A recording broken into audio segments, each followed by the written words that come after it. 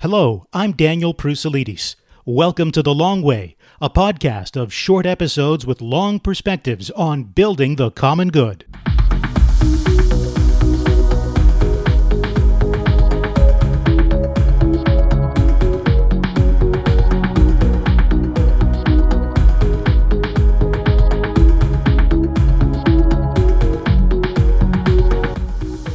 Trust, social solidarity, these seem to be commodities that are in short supply. New polling suggests not just declining institutional trust among Canadians, but an undercurrent of anger that threatens our democratic life. So in a moment, we'll be joined by Sean Speer, who among the many hats he wears, is editor-at-large of the new Canadian media outlet called The Hub. It focuses on the work of think tanks and public policy. The Hub has published the poll that I just mentioned. But first, I want you to hear this. Now we often have to write one page out of 5 pages on diversity, equity, and inclusion, which has no basis on how we do science. It has no basis on the outcome, and it's very specious at best. And I've actually lost research funding purely based upon my failure to write a good DEI statement.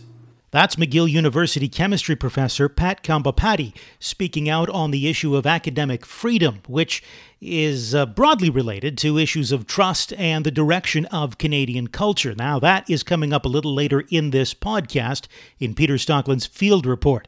But first, without any further delay, let's dive right into this latest polling published by The Hub with the editor-at-large, Sean Speer. Sean, I found the polling that you've released through The Hub very interesting. There's so much to dive into here, and I want to get into it in a moment, but I do first want to talk a little bit about The Hub. Just give us the bird's eye view of what it is that you're hoping to do with The Hub and where we can find you. Great. Well, thanks, Daniel, for having me on the program and giving me an opportunity both to talk about the proprietary polling that we've released, as well as the Hub and its mission. First off, listeners can find us at thehub.ca, and what they'll find there is a mix of different forms of content, including long-form essays, some journalistic reporting, curated content from across the web. But our ultimate goal is to deliver to our audience a mix of ideas and subject matters, all with the focus on debating and reconceptualizing a different and better future for Canada. We think if there is a gap in Canada's media ecosystem, it is a platform that is really focused on the future, that there's a tendency to focus on the short term. There's a tendency to be consumed by hyperpartisan. There's a tendency to sometimes fall victim to sensationalism.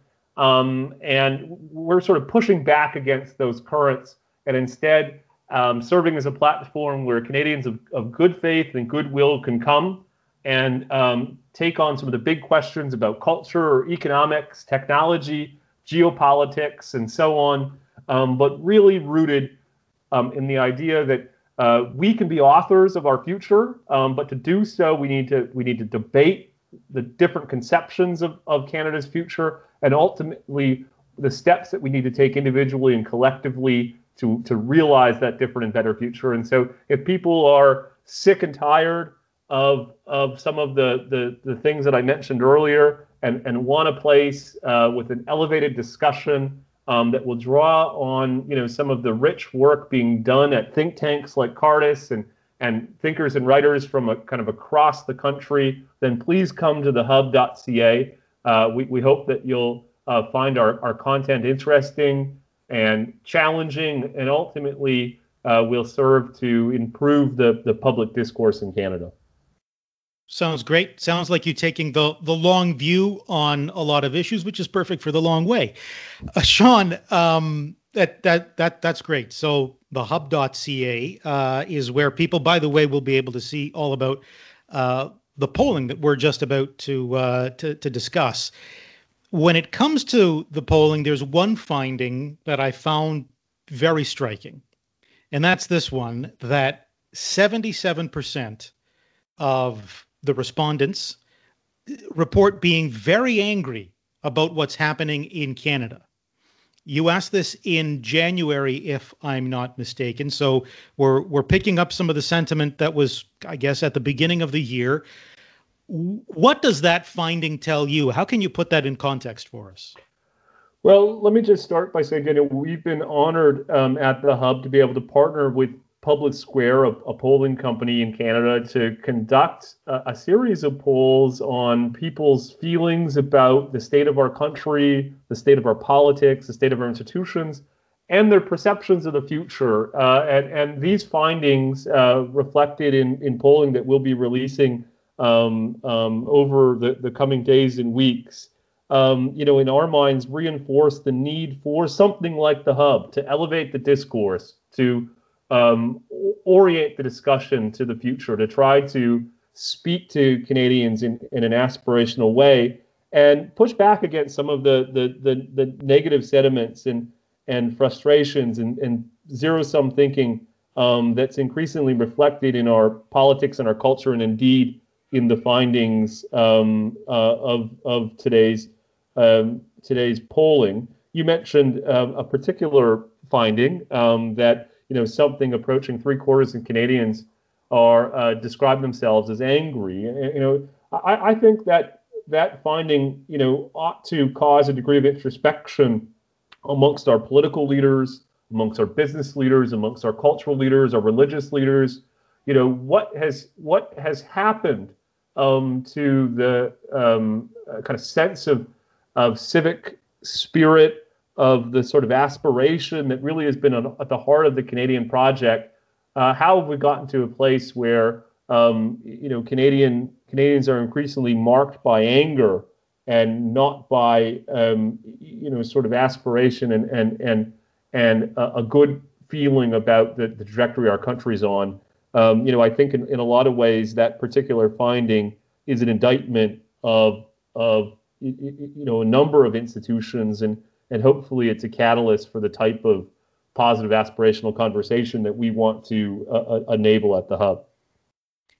Do you have a sense of what is at the root of that anger? It couldn't all be just one thing. There must be several factors, I would imagine. Yeah, I think that's right. These types of things risk being overdetermined. I mean, the elephant in the room, of course, is the COVID-19 crisis, and which as we're having this conversation, is not only ongoing, but in some ways seems to be deteriorating. Here in the province of Ontario, we're about to experience another round of stay-at-home orders, which will mean business closures, which will mean prolonged distance between family members. So there's no doubt that reflects in large part, the economic and social and public health ramifications of the COVID-19 pandemic. But I don't think that's all, Daniel. One of the other findings in the polling, which I think is related, is that almost 4 in 10 Canadians say that they anticipate that the future will be worse off than their parents. Just to put that in context, that is more Canadians with that view than Americans or those living in the United Kingdom. So Canadians are, according to this polling, more pessimistic about the future than others across the Anglosphere. And I think it's a combination of that anxiety and pessimism about the future, combined with the immediacy of the pandemic and the consequences that's had for individuals and businesses and households, that is fueling this sense of frustration and anger that it seems to me ought to be the top priority for those who are leading our public and private institutions. I think one of the other findings that can provide a little bit of color and perhaps help to explain some of what we're seeing here is the one that shows that 29% of respondents agree that they feel threatened by people who don't share their values. And that too I find rather striking because, it's one thing to disagree, and you find two people in a room and you will disagree on something. 33 million plus Canadians, we're going to disagree amongst ourselves on a whole host of things. But disagreement is okay. Here, though, I think there's a finding of something that's deeper, and that I would find a little worrying when you feel threatened by people who don't share your values, because either you're feeling they're going to impose their values or their will on you, or that the vital interests that you have that are important to you or to your community or your family are under threat in some way. And it's not usually a sentiment that anyone, I think, would associate with Canada, and yet there it is.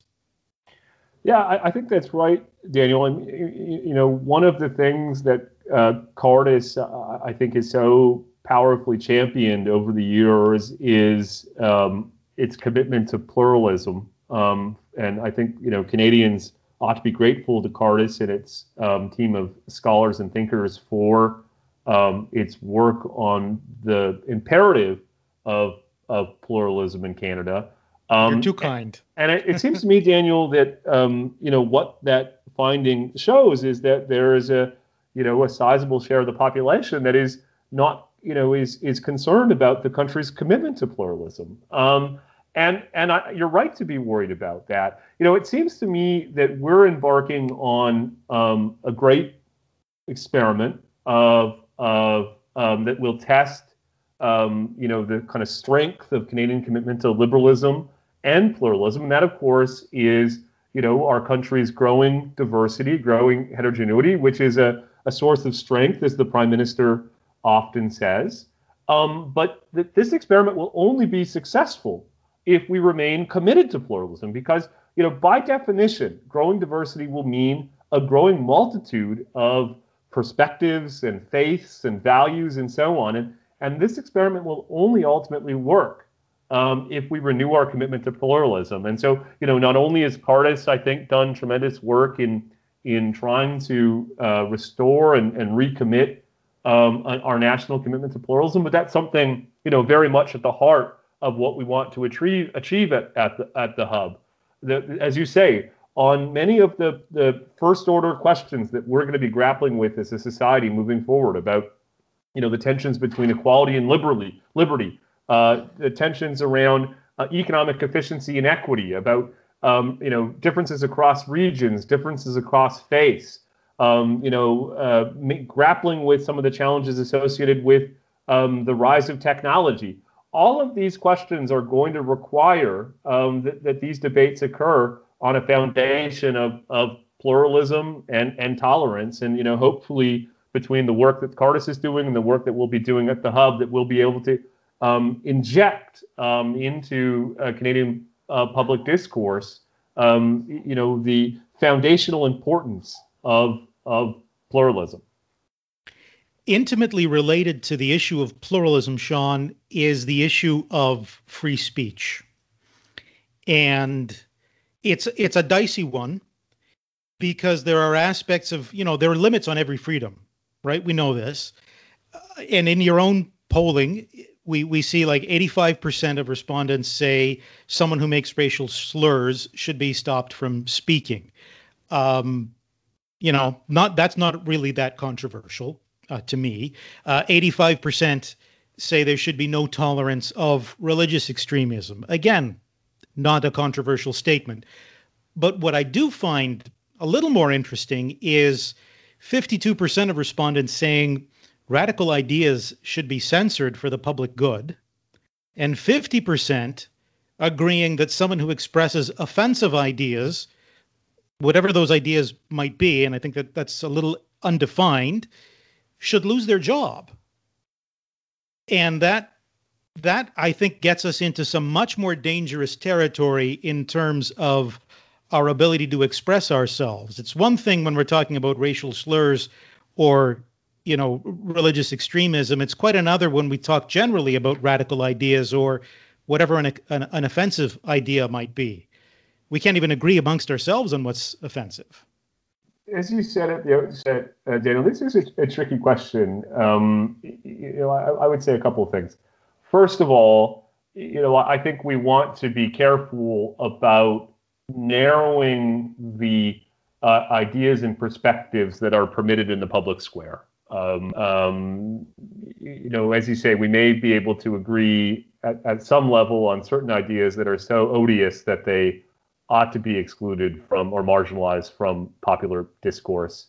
But there are a whole host of ideas that may not represent majority views, but belong and deserve a voice in the public square. And I think we should be cautious about making judgments that would exclude those perspectives from being reflected in our politics and our professional lives and popular discourse more generally. I mean, I think one of the takeaways for me from the disruptive politics of the past several years across the Western world is that we need to be focused on ensuring that our politics are representative and responsive. And when we fail to ensure that our politics are representative and responsive, people will ultimately choose political vehicles that have a whole host of problems, but that purport to be representative and responsive to their views and perspectives. And so I think the best anecdote to that type of politics of disruption is a commitment to representative and responsiveness in mainstream politics. But the second point I would make, and I think you'd agree with me on this, is that I worry sometimes that it's one thing to have a commitment to free speech, which is important to me personally. I think will be important to the Hub as a platform for debate and discourse. But we also need to be committed to civility, to thoughtfulness. Sometimes I worry that free speech becomes becomes defined as being provocative for provocative sake, or being offensive for offensiveness sake. I think we can find a way to commit ourselves to the principle of free speech, and at the same time do that in a way that maintains civility and thoughtfulness and decency. And that's a balancing act that I know Cardis pursues both through its scholarship, but also at Comment and some of its other auxiliary platforms, and certainly a balance that we'll try to achieve at the Hub. If you come back to my main point, which is the Hub wants to be a platform where Canadians of good faith can come and debate a different and better future for Canada. We believe fundamentally in debate, but it's a debate that's rooted in civility and thoughtfulness, and that doesn't assume that the other side of the debate is bad or malevolent simply because they share a different perspective about issues that are fundamentally complicated. These are the types of issues that we want to be tackling at the Hub are ones that don't necessarily lend themselves to simplistic or dogmatic answers. Well, I mean, I would agree. As you suspected, I would. I do agree, because when it comes to debate, you can't have debate, true debate, unless each side respects the other. You can have a shouting match if you disrespect each other. You can talk past each other in the case of disrespect, but you can't really have a debate, because a debate involves an exchange of ideas, and it opens you up, just as it opens up your conversation partner. It opens you both up to possibly actually changing your mind on something. Yes. Which, right, that becomes if you're willing to do it yourself, maybe someone else is willing to do that too. Amen. Yeah, I think that's exactly right. And I would just say, Daniel, that I mentioned, one of the principal underlying ideas of the Hub is that we find ourselves in a sort of paradigmatic moment, that we find ourselves at a bit of an inflection point in modern history, that a lot of our underlying thinking about economics has been challenged both by the pandemic, but by a series of other kind of secular trends, including the rise of technology and so on, that we find ourselves in a sort of an inflection point culturally as our society becomes increasingly secular on one hand, but we have growing kind of religious diversity on the other hand through immigration and so on. That we find ourselves at a bit of an inflection point with regards to demography and a whole host of other parts of modern life where, sort of old thinking doesn't quite lend itself to type of answers that we need if we're going to move forward in a way that is, enables economic growth and dynamism and a more richer sense of human flourishing. And so, if you accept that premise, then, as you say, we're going to need a way to debate and try to reason through some of these big first-order questions that we face as society, and that can only be done in a way that is honest and truthful, but at the same time civil and thoughtful, and that's ultimately the way to move forward as a society. And the polling data that we're discussing here signals that Canadians have real apprehensions about our ability to do that. And I think one of the things we want to do at the Hub is show that kind of spirited yet thoughtful debate is indeed possible. Well, Godspeed in that mission, Sean. Thank you for joining me on The Long Way. Thanks so much for having me, Daniel, and thanks to you and Cardis for the work that you do to enable that kind of debate in our country. Well, as you heard off the top of this episode, there's a real concern in Canada about an erosion of academic freedom in our universities. Field reporter and editor of Convivium.ca, Peter Stockland, brings us that story. On his profile page at Montreal's McGill University, Associate Professor of Chemistry Pat Kambampati describes his research area as follows. The semiconductor quantum dot is arguably the central material in the nanoscience revolution. The quantum dot is a nanoscale semiconductor placing itself both literally and conceptually between the microscopic molecular limits traditionally studied by chemists and the macroscopic bulk limit studied by physicists. In order to explore the basic science of quantum dots, we develop and implement sophisticated laser spectroscopies to interrogate these materials in real time. Those of us who don't know a quantum dot from a polka dot or a semiconductor from an orchestra conductor might be inclined to say, "Back to your laser spectroscopy lab, maestro."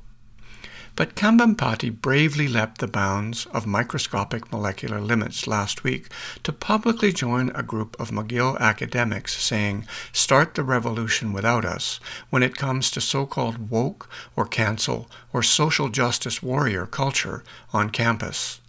The group, which launched online as ThinkSpace, a safe place for reason, under the auspices of the Society for Academic Freedom and Scholarship, regards the cultural revolution sweeping North American universities as a macro outcry of a decided minority of political voices. Minor in number they might be, but Kambampati says their influence has reached into every corner of McGill, including his research lab. It is, he says, shaking foundational trust in the university as a place where questions can be freely asked, debate engaged, knowledge pursued, and where reason, not feelings, prevails. Our objective is to do science that produces a return on investment to the Canadian taxpayer, because it's expensive.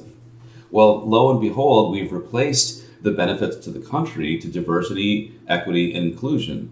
Now we often have to write 1 page out of 5 pages on diversity, equity, and inclusion, which has no basis on how we do science. It has no basis on the outcome, and it's very specious at best. And I've actually lost research funding purely based upon my failure to write a good DEI statement. The irony is not lost upon me based upon my race, my group, my family, everything thereof couldn't possibly fit any external criteria better, but I've actually lost funding based upon my desire to focus on the excellence of the researcher and the diversity of experience rather than diversity of skin color. And it's not just the formalities of that curiously neglected science called academic grant writing that is at stake. Kambampati says he's watched since 1988 as educational culture at the grade school level shifted in ways that produced the current generation of trigger warning advocates and what he calls grievance studies that color far outside the lines of traditional scholarship. The way I see it is the university created education schools. The education schools created teachers. The teachers educated the children, and then lo and behold, those children showed up at university. Well, that took a cycle of about a generation. So the current educational practices were probably created around 1990, which means by about 2010, you start to see those students. Those students are the ones we saw in 2010 who were unable to think critically, but were only able to emote, feel, and talk about their feelings and how they needed safe spaces and trigger warnings. And then they had a revolution when we wanted to actually have normal critical thought.